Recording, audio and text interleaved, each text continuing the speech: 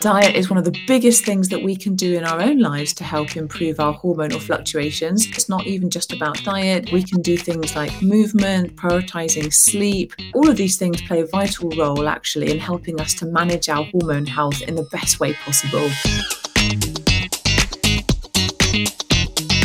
Welcome to the Exam Room Podcast, brought to you by the Physicians Committee. Hi, I am the weight loss champion, Chuck Carroll. Thank you so very much for raising your health IQ with us coast to coast in the U.S. and in more than 150 countries.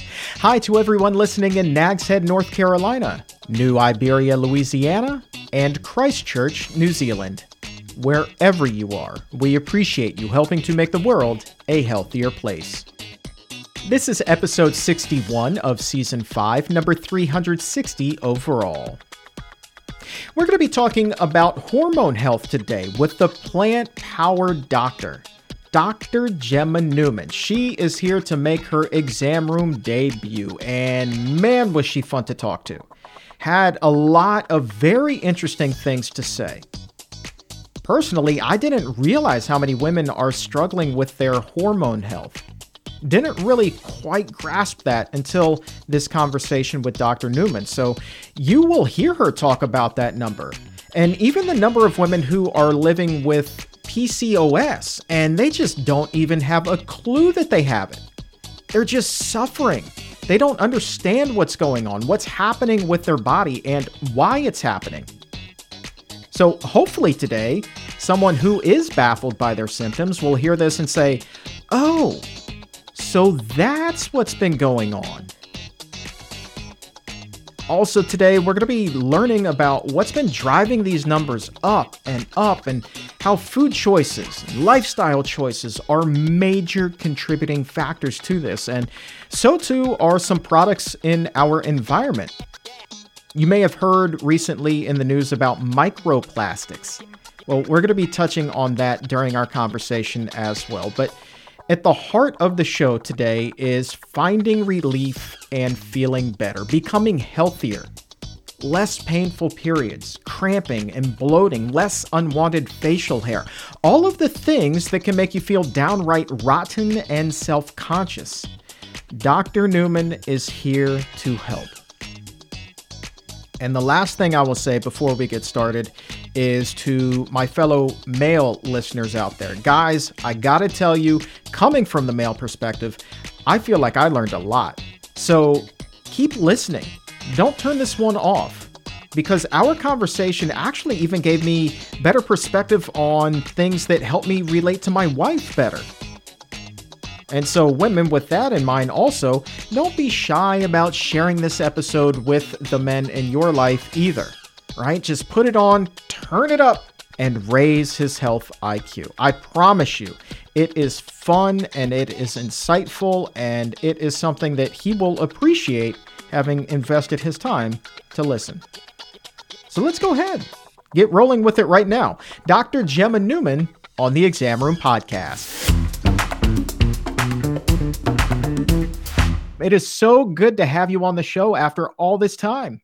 It is so good to be on the show. Thank you, Chuck. I've been looking forward to this for a really long time. You and me both. And you are coming over here stateside to Washington to present at the International Conference on Nutrition and Medicine. And you will be talking about, matter of fact, the title of your presentation is How Can Female Hormone Health Be Improved by Lifestyle Change and a Plant-Based Diet? Phenomenal topic. We've talked about that a lot on the show, but I'm really glad that you're here to talk about it today because this is going to be an episode that I think, Dr. Newman, I want all of our female listeners, the female exam roomies, to share with their significant others because I'm just going to be asking you questions from the guy perspective. And a lot of times, us guys, we just don't understand. So it's on you today to help us understand if you're up for the challenge.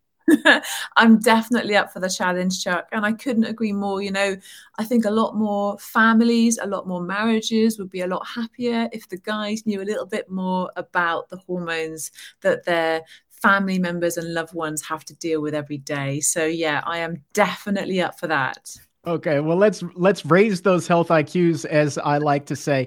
I guess just based off of the topic of your presentation, I mean, how can the hormones of females, how can they, like, that health there improve if they make some modifications away from that standard Western high-fat diet and sedentary lifestyle into more of a healthier diet where they're up and they're also active? Yeah, you can make huge differences. And I think a lot of people don't realize that because, we certainly doctors, we're taught about the menstrual cycle, and we're taught about periods and about fibroids and about endometriosis and about menopause. But we're not really taught about how our lifestyles can impact these conditions. And I say conditions, but of course, periods and menopause is what every woman will go through at some stage of her life. And it's something that even women don't really know a lot about often before they go through it. And so I think education on this is so important. And yeah, diet is one of the biggest things that we can do in our own lives to help improve our hormonal fluctuations. And as you say, it's not even just about diet. We can do things like movement, prioritizing sleep, looking at our overall well-being. All of these things play a vital role, actually, in helping us to manage our hormone health in the best way possible. All right, so let's start with the diet here. Over here, it's referred to as the standard American diet, the SAD diet. But clearly, the fast food fascination is not just limited to within the United States. How much of a role is that playing in the overall health of your cohorts over in the UK? Yeah, I think that we have a very similar dietary pattern. Over here, we don't call it the SAD diet. We call it the Western style diet because essentially, we're not American. But yes, it's the same thing, really. And we see that playing out with our rates of obesity. And it's important as well when we look at other conditions that are related not just to genetics, but also to lifestyle in terms of hormones such as polycystic ovarian syndrome. And I think it's really important to empower women and men to recognize some of these things because, believe it or not, I don't know if you knew this, Chuck, but about 1 in 10 women will actually potentially suffer from polycystic ovarian syndrome, many of whom, maybe up to even 80%, don't even realize that they have it. And so it's really important, I think, not only to be aware of the things that we can do to improve our hormone health, but also just some of the signs and symptoms of these hormonal challenges that we'll have that will help point us in the direction of greater health. What are some of those symptoms? I mean, if you're talking about 80% don't even recognize that they have it, are we talking about subtle symptoms? What should women be looking for? Well, if we do a little bit of a backtrack, I think, when we're talking about periods, for example, they've been occurring earlier and earlier in the Western world. And that may well be something to do with our diets. And it's not necessarily just that we are generally taller or healthier or have more access to nutrition. I think premature puberty is also something to be really wary of because that's happening a lot more frequently. And premature puberty is related to increased risk of heart disease later in life, even adult onset asthma, obesity, and diabetes. And so when you go through premature puberty, essentially your periods are starting earlier than they should do, and many children now are potentially starting their periods even as early as 7, 8, and 9, and that would be classed, as premature puberty, and that's something to be aware of as parents. And then, moving through into those teenage years, many teenagers will notice that their periods fluctuate. They may not happen every month like clockwork, and especially in South Asian populations, if you're going through your periods in your teens and your periods are irregular for more than a year, that's actually a fairly important sign because that could be an indication of polycystic ovarian syndrome. And the things that we look for with polycystic ovarian syndrome are irregular periods or periods that have been absent for a period of time, as well as sometimes excess facial hair, sometimes excess weight, and there may be sort of more subtle symptoms that you wouldn't necessarily associate with polycystic ovarian syndrome, such as depression or anxiety or sleep disturbances, and the main thing that really drives that is insulin resistance. And so it's a hormonal condition that also predisposes people to type 2 diabetes as well. So I think the main thing that you'd look for would be delayed periods, So periods that are happening less frequently than monthly.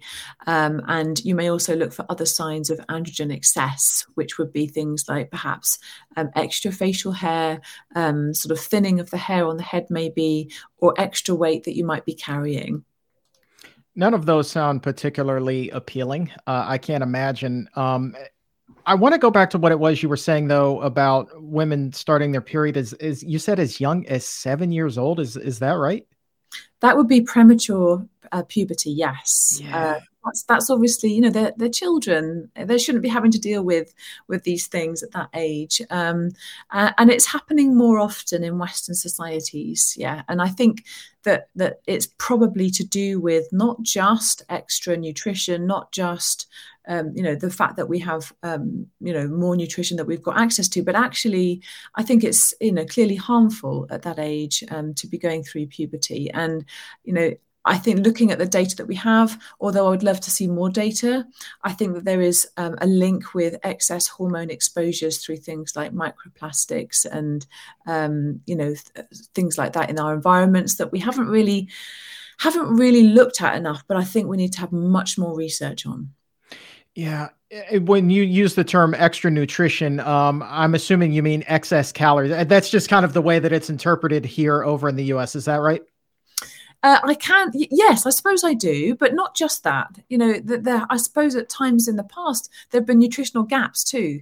That we've been able to fill, nowadays. So things like iodine deficiency, for example, were really common. In fact, in the UK, there's a condition called Lancashire neck, which back in the 1800s used to actually indicate that you had iodine deficiency because of the goiter in your neck, because the soils in that part of the country were very iodine poor. And now, of course, we have a lot more access to iodine, unfortunately, from cow's milk, but also now, thankfully, a lot of our plant milks are fortified, and we can also get it from supplementation and certain forms of seaweed. So I don't just mean excess food. I also mean that we're hopefully able to fill those gaps in nutrition that we may have had in years gone by. Obviously, as a guy, I'm never going to understand the monthly cycle, the menstrual cycle. But I would imagine, though, being that young, I'm just blown away. Being that young and having that starting to occur with your body, I mean, that's got to like freak a young girl out, right? Of course, especially if they haven't been told what it is. You're basically starting to bleed. You probably think you're dying. This is horrible for them. So, yeah, I think more education is needed. It shouldn't just be up to mums to teach their daughters, because there's many kinds of blended families these days, and there's many kinds of families that you can't just rely, I don't think, on mums sharing that maternal wisdom with their daughters. I think it's really important actually to have this education in the school setting as well, so that young girls can understand what they're going through and what to expect, and to learn about sanitary products and how to use them. And in fact, even the word sanitary products I don't really like, because it implies that you're dirty when you're having a period. I think we should just call them period products, perhaps. That's my opinion. Anyway. I mean, it's not so subtle wording. You're not wrong on that. It just conjures up like kind of a weird emotion with its sanitary product, right? No, it's horrible, isn't it? I think we just need to shake this all up and just call it what it is. That there's periods and we've got period products. I mean, yeah, right. I mean, I don't know if the person who thought up that term was trying to eliminate the term period, but sanitary product, that's like 20 times more awkward than a period product, right? Oh my goodness. I think so. And what about the poor blindfold gentleman who goes down and he's like, sanitary products, this must mean like bleach and soap and things like that, and he's on the completely wrong aisle in the grocery store. I don't know. Yeah, you definitely don't want to be putting that stuff in your underwear. No. I want to ask you about another condition that is hormone driven. This is one where, I mean, on this show, I was really introduced to it for the first time, and the stories of transformation and health rebounds have just knocked me over. I'm talking about endometriosis. How much of that is driven by hormones and diet and lifestyle?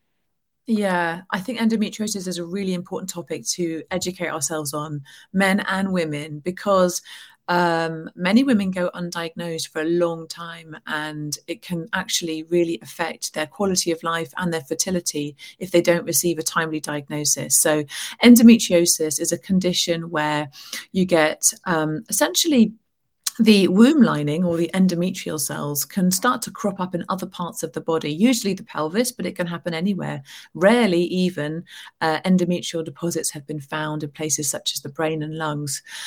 And the problem with that is that when you have your monthly bleed and your cycle, where you would shed blood through the womb and through the vagina, when you have endometriosis, you have those womb lining cells, those endometrial cells, but they're also bleeding in other parts of the pelvis usually. And that can cause irritation, that can cause localized inflammation.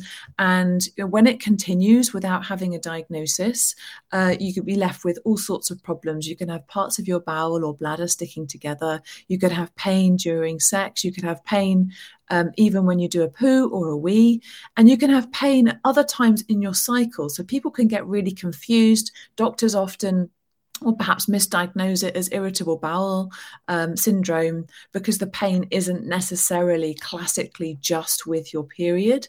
You could get it at other times as well. And it's really serious. It can affect women's lives immeasurably. They can have lots of days off sick with horrendous period pain. And interestingly, period pain can even be as painful as a heart attack, because many people, especially those with diabetes, aren't necessarily aware that they're having a heart attack when they have one. And so, this is a really nasty, visceral pain that will give women a really hard time, and they don't even know that they've got it unless they can seek a proper diagnosis. So it's really important that if you're having period pains that seem unnaturally painful, like really unpleasantly painful, that leave you in bed all day unable to move, and if it hurts to have sex, or if you get pain when you're peeing or when you're pooing, these are really important signs to go and see your doctor. Yeah, and I've heard stories. Matter of fact, people have come on the show and talked about their own experience with it. And one woman in particular was talking about having to call out of work and would just lay herself across the back of a chair to put some sort of compression on the cramping. And then when her roommate would get home, she would be like, please just walk on my stomach. And the roommate was like, what in the world is going on? Just do it, because the pain was so intense. And so to hear you say that it can really mimic kind of the feeling of a heart attack, that doesn't necessarily surprise me. I mean, it sounds horrific, but that is some really intense pain. Again, from a male perspective, I don't think that many of my fellow guys recognize just how painful of a condition that can be. Yeah, it's heartbreaking, really. And the sad thing is, I don't think a lot of women recognize how painful it can be either.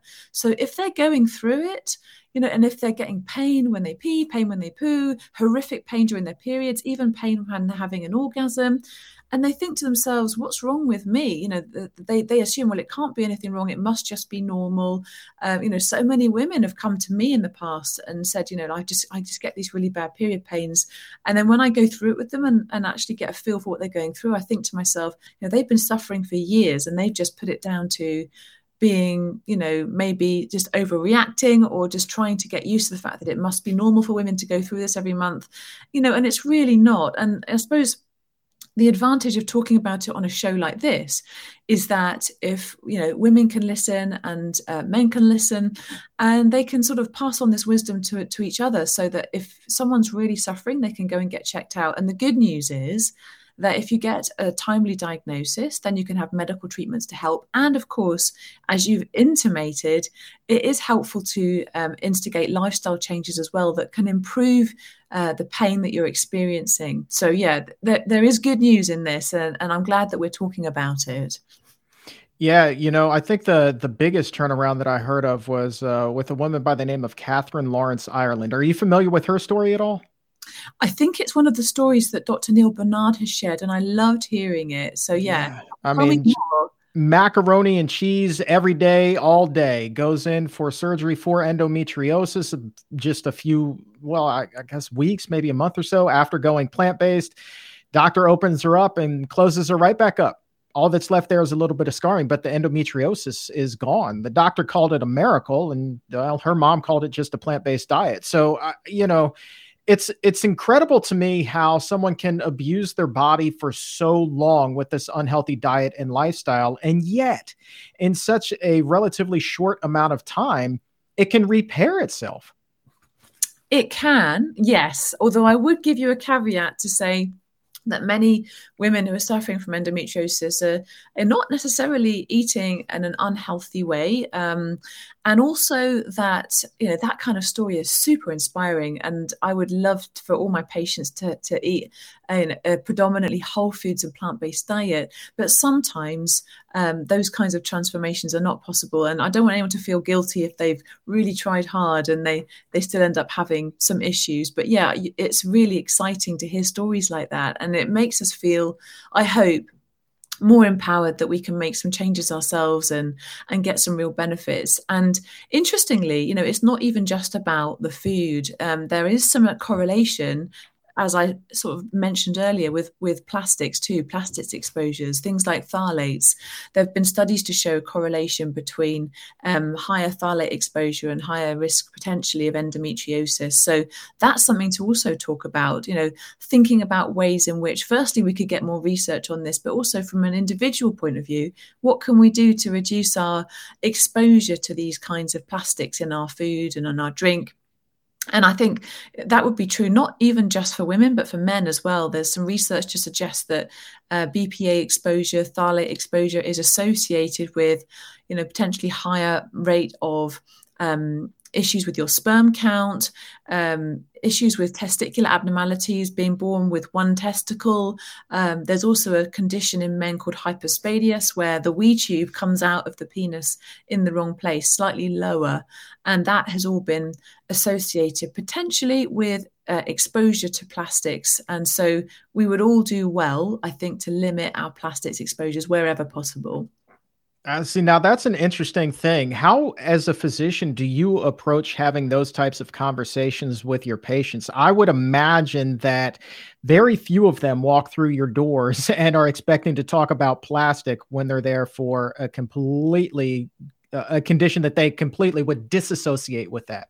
Yeah, I know it's tricky. And I think I just take a very pragmatic approach, and it depends on the person, and it depends on, I think, the kind of conversation that we've been able to open up. Most important thing I think in any consultation is to listen first. And I'm really fortunate because in my practice, I work in a National Health Service practice. I have patients coming to me who don't necessarily expect diet and lifestyle advice at all. So it's actually quite nice to take them by surprise and talk about these things and hopefully empower them. And the beauty of it is they can come back again another day. They don't get charged at the point of service. So if I feel like they need to come back and see me, I'll say, why don't you book an appointment in 2 weeks, in a month, in 3 months? We can review it. It gives them some accountability. It gives them somebody who cares enough to see them again. And it gives me the opportunity to actually take the time when people are kind of receptive to it, take the time to really talk these things through. And you're right, people don't expect to talk about diet, lifestyle, or plastics, but I think it's actually quite a relief to them when they can find things that they can, really change and improve on. And it doesn't have to be everything. It doesn't have to be, sort of switching to 100% vegan or, taking every possible plastic source out of your life, because these things are really hard. And, it's almost impossible to do that overnight. But if we become aware, I think awareness is so key. And that's where I always like to begin. So some of these conversations, I would imagine, for you are quite interesting. I would imagine that a number of your patients kind of have their heels dug in. I'm not going to change. I'm going to keep living this way. And it can be really hard to try to get that information across, especially when what we were just talking about, they're really ill prepared for that conversation when they came in that day, right? So how do you help move the needle when somebody is really kind of dug in there?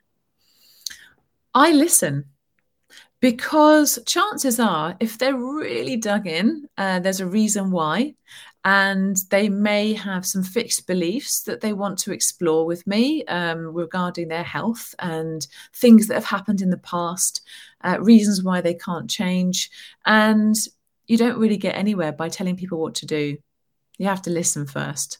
So that's what I spend most of my time doing. And then if you ask the right kind of questions at a time at which they're most receptive, then they'll often come up with the answers themselves.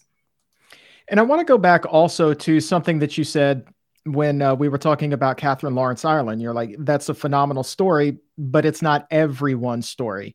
I think, and thank you for saying that. Because there are a lot of people who make these transitions and they are expecting that level of healing that quickly.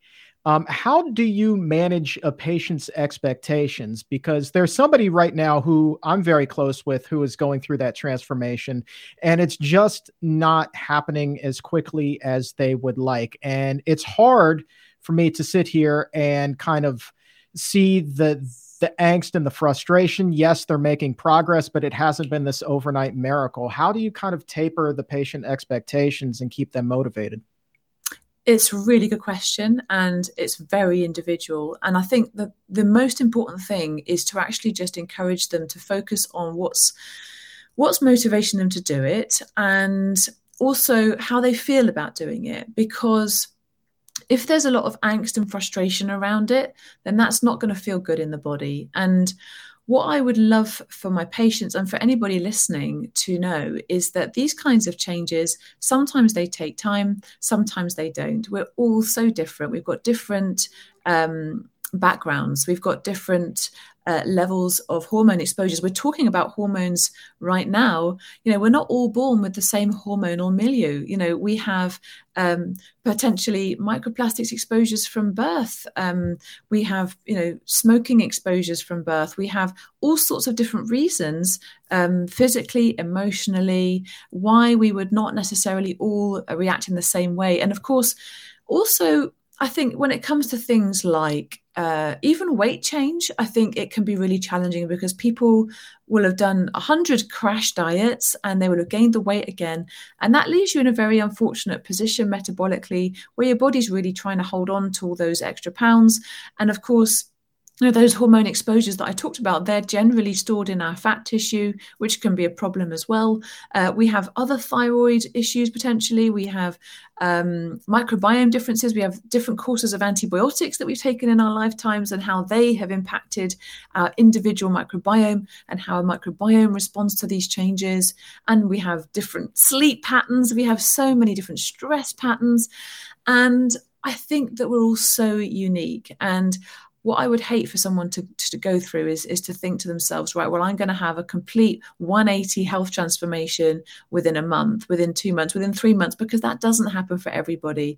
But if you can just maintain feeling good about who you are, regardless of what your body looks like, regardless of how your body feels, focusing on the things that you're grateful for, focusing on how pleased you are that you've even begun to make changes. Look at the progress that you've made so far. Feel good about all those changes that you've made to your life and focus on that rather than focusing on what you're yet to achieve.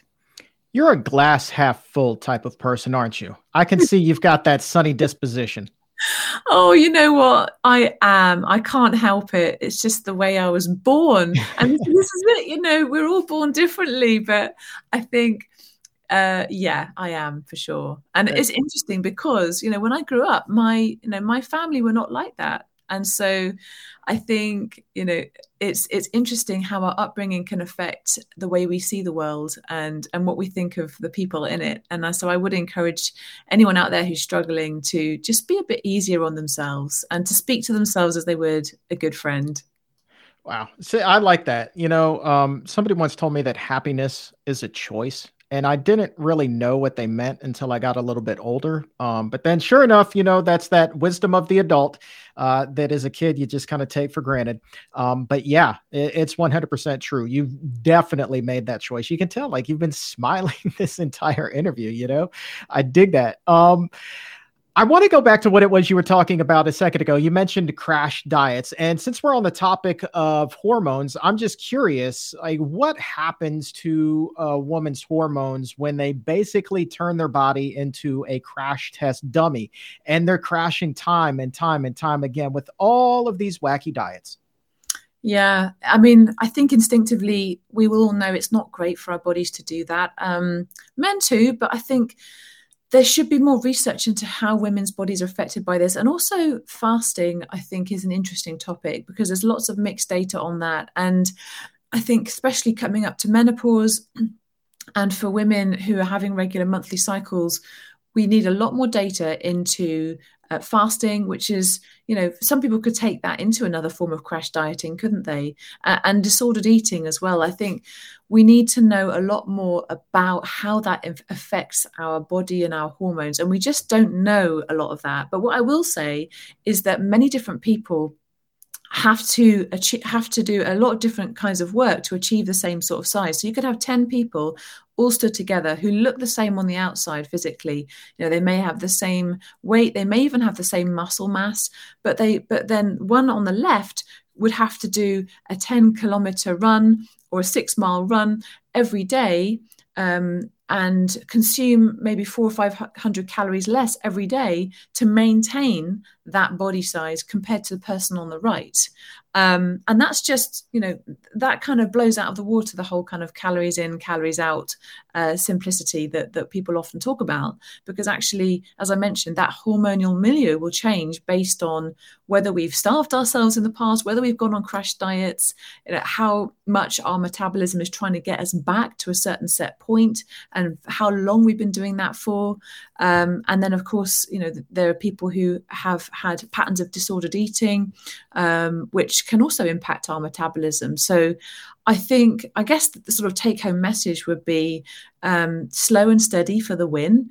Don't be disheartened if you are not steadily losing weight in the same way that you were maybe when you started eating more healthier, and really make it into your new lifestyle. So you're not going to be looking at the scales every day or even every week. You're just going to be consistently making the choices that feel good to you and your body, without worrying too much about looks, I'd say. Just worry more about how you feel and how the food's making you feel.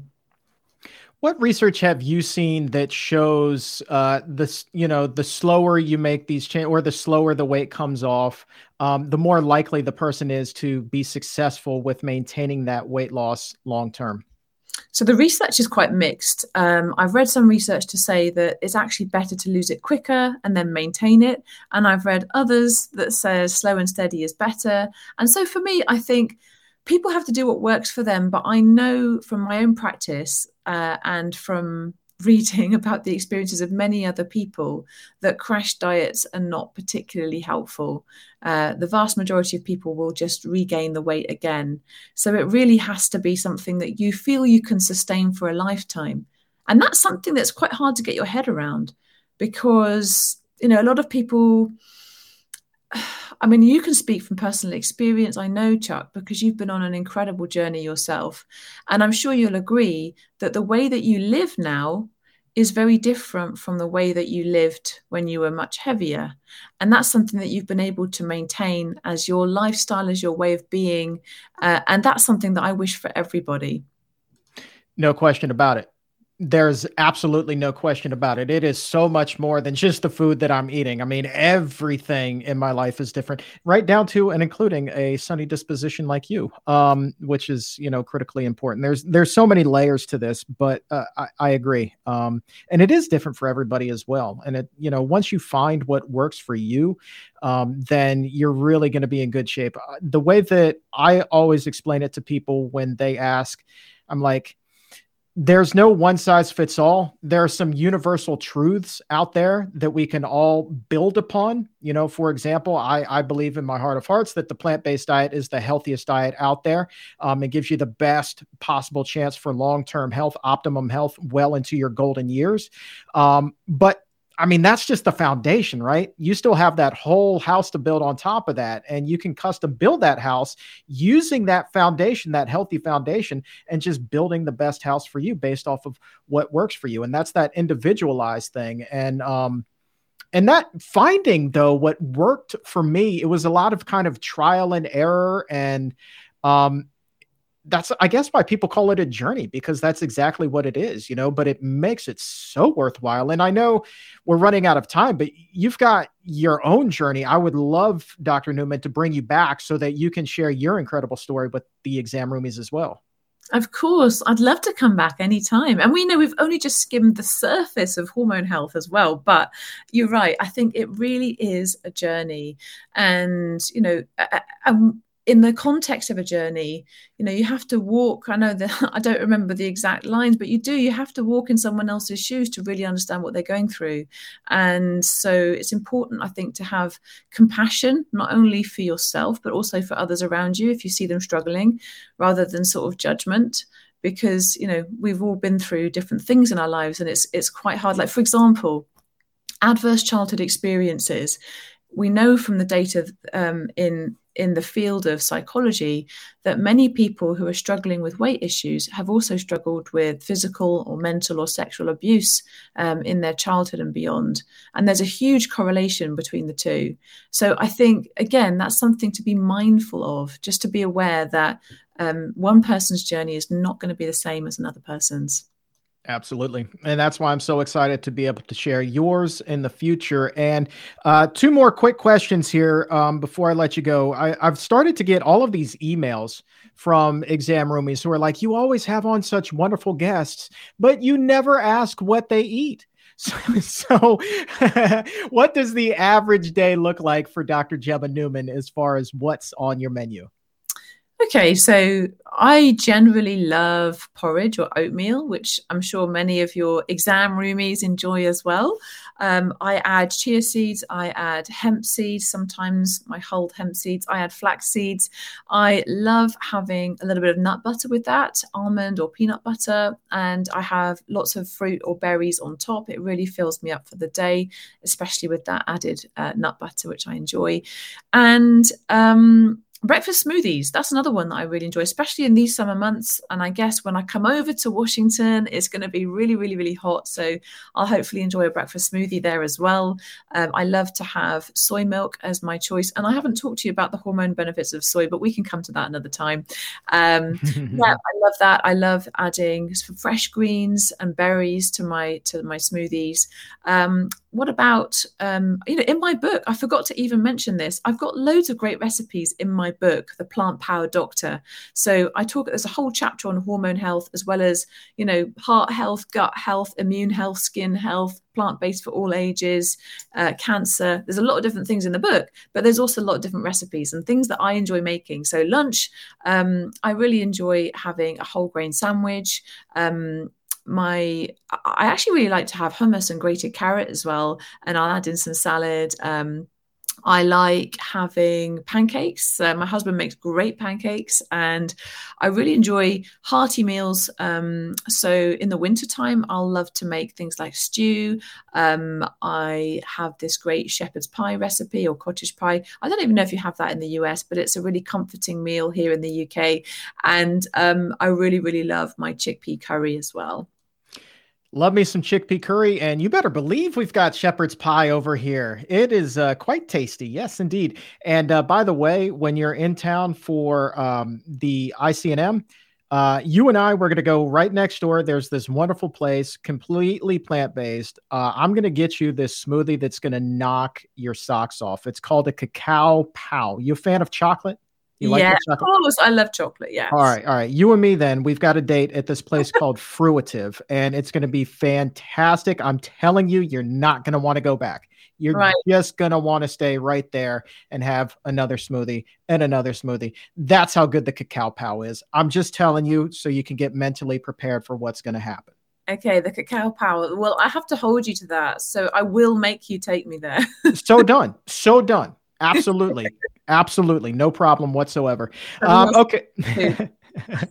Can't wait to see you there. You will be speaking August 19th, but the conference is the 18th through the 20th. We're going to be recording episodes of The Exam Room all 3 days. And oh, by the way, there will be 30 speakers over the course of the 3 days, all sharing the latest on science and nutrition, really going to take that health IQ to the next level. Still just a few limited seats remaining. So if you have not secured yours yet, get on it now because they will not last. PCRM.org/ICNM is the place to go to register today. And Dr. Gemma Newman, you are an absolute treat. Thank you so very much for being here. I can't wait to have you back because we have so much more to talk about. I can't wait to come back. I'm looking forward to it already, Chuck. But before then, I'm going to have that cacao pow.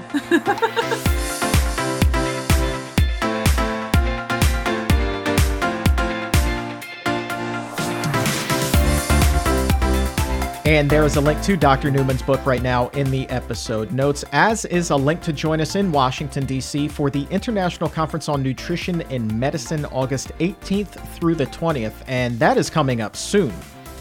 Real soon. So as this episode is released, the conference starts next week. So there is not a lot of time to lock in one of the few seats that still remain. pcrm.org/ICNM or click the link in the episode notes to join Dr. Newman and myself and nearly 30 other speakers from around the world for 3 amazing days, guaranteed to take your health IQ to new heights. And there's a full list of speakers available on the ICNM website when you go to register. And if you do join us in person, and I do hope that you do, we're going to be recording episodes of The Exam Room all throughout the conference. So be there live and in person. See how we do these shows. It would be great to do a live Q&A with you as well. And I promise you, a good time will be had by all. Now, we have some new research to talk about. A group of researchers in Australia say they have a new clue in the fight against inflammation, and vitamin D is at the center of it. Let's head to the Exam Room News Desk for the details. Inflammation in the body is putting people at higher risk for chronic diseases. Now, researchers in Australia say one way to reduce that inflammation is to screen for vitamin D deficiency. A study of genetic data from nearly 300,000 adults finds those who have low levels of vitamin D also tend to have higher levels of C-reactive proteins, proteins that are indicative of the presence of inflammation in the body. Subsequently, the data raises the possibility that sufficient levels of vitamin D may help prevent chronic illnesses with an inflammatory component, illnesses such as cardiovascular disease, diabetes, and autoimmune diseases. The study was conducted by a team at the University of South Australia and published in the International Journal of Epidemiology. And there is a link to the study right now in the episode notes. If this sounds familiar, it's because this is far from the first study to link vitamin D deficiency to chronic illness.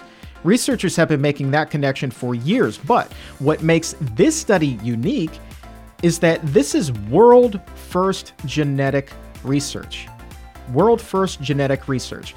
Again, we're talking about data from almost 300,000 people. And they were able to zero in on the chronic low levels of vitamin D and high levels of C-reactive proteins. Now, it's a fair question to ask how many people are not getting enough vitamin D. And the answer is a lot. One meta-analysis estimates that a quarter of adults in the US are deficient in vitamin D, and 6% have severe deficiency. And our neighbors to the north in Canada, the rate there, 37% deficient and 7.5% have severely low levels. Over in Europe, 40% deficiency with 13% having severe deficiency. And in other parts of the world, the numbers can be even higher. Take India, for instance, where an estimated 490 million people are not getting enough vitamin D. Should be noted also that the rates do fluctuate based off of age and race and a few other factors, but by and large, you're talking about a big problem. And a lot of people, just as Dr. Newman was talking about, not realizing that they had PCOS, well, a lot of people also have no clue that they're deficient with vitamin D either. And the problem oftentimes isn't even discovered until they're in the hospital with some major illness.